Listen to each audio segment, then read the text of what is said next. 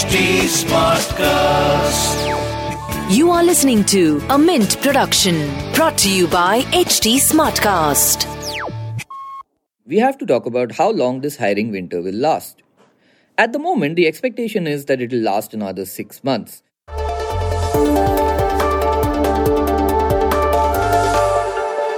The internet gave us short attention spans. We preferred to like and share content instead of reading and sometimes even watching it.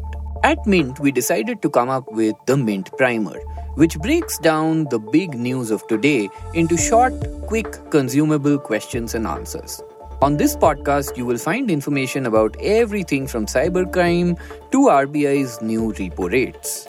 I'm Prasid Banerjee, and this is what happened today.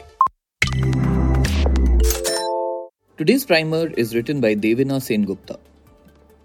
Tech and startup firms continue to lay off employees citing overhiring, cost pressures and funding challenges. Over the next 6 months, about 20,000 job cuts are expected, with certain profiles more at risk. And in this episode, we explain what all is happening. So, let's start with which sectors are most impacted. While the pandemic raged, edtech companies hired a number of online teachers. When schools reopened, they focused on recruiting offline educators, but funding shortages pushed them to sack many of these people.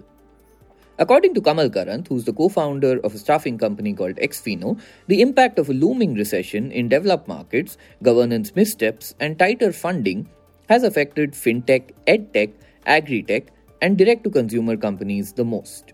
Firms are sacking staff from sales, DevOps, support staff, and admin. People whose jobs are secure can expect a cut in bonus and variable pay as well. And the IT sector too is at risk.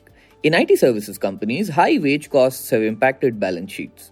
While client-facing roles are relatively safe, those on the bench, engineers and support teams are more at risk. Companies have shrunk their net additions, but India's top IT firms such as Tata Consultancy Services or TCS, Infosys, Wipro and HCL Tech continue to struggle with high employee costs despite a decline in overall headcount. Although IT firms have said they will honor all campus hires, new recruits will face stringent screening tests that will wean out larger than usual numbers. But that doesn't really mean that employees can't really find jobs. Where can sacked employees find jobs then? While global internet giants and Indian IT firms cut staff, jobs are available in various captive centers in India.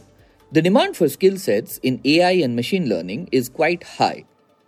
Startups continue to absorb younger staff in marketing and sales as well. Banking and insurance companies are facing high attrition. They are hiring for operations, asset management, and marketing roles. And there are some profiles that are isolated from layoffs altogether as well.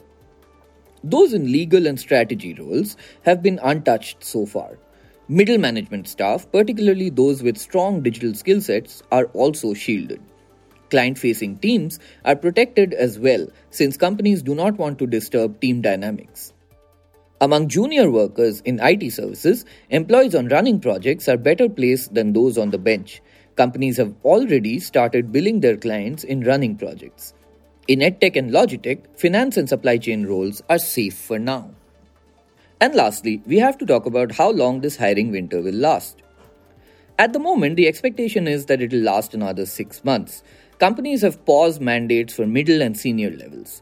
Many CXOs who are getting hunted for new business have been told that the ventures are on hold till markets improve. However, staffing firms who hire large-scale contract workforce are not seeing much change since the manpower here can be redeployed in different sectors. Companies have told recruiters that they would have a better sense of the demand for manpower by June to July of this year. And that was a quick glimpse at today's front page. We'll see you again tomorrow. This was a Mint production brought to you by HT Smartcast. HT Smartcast.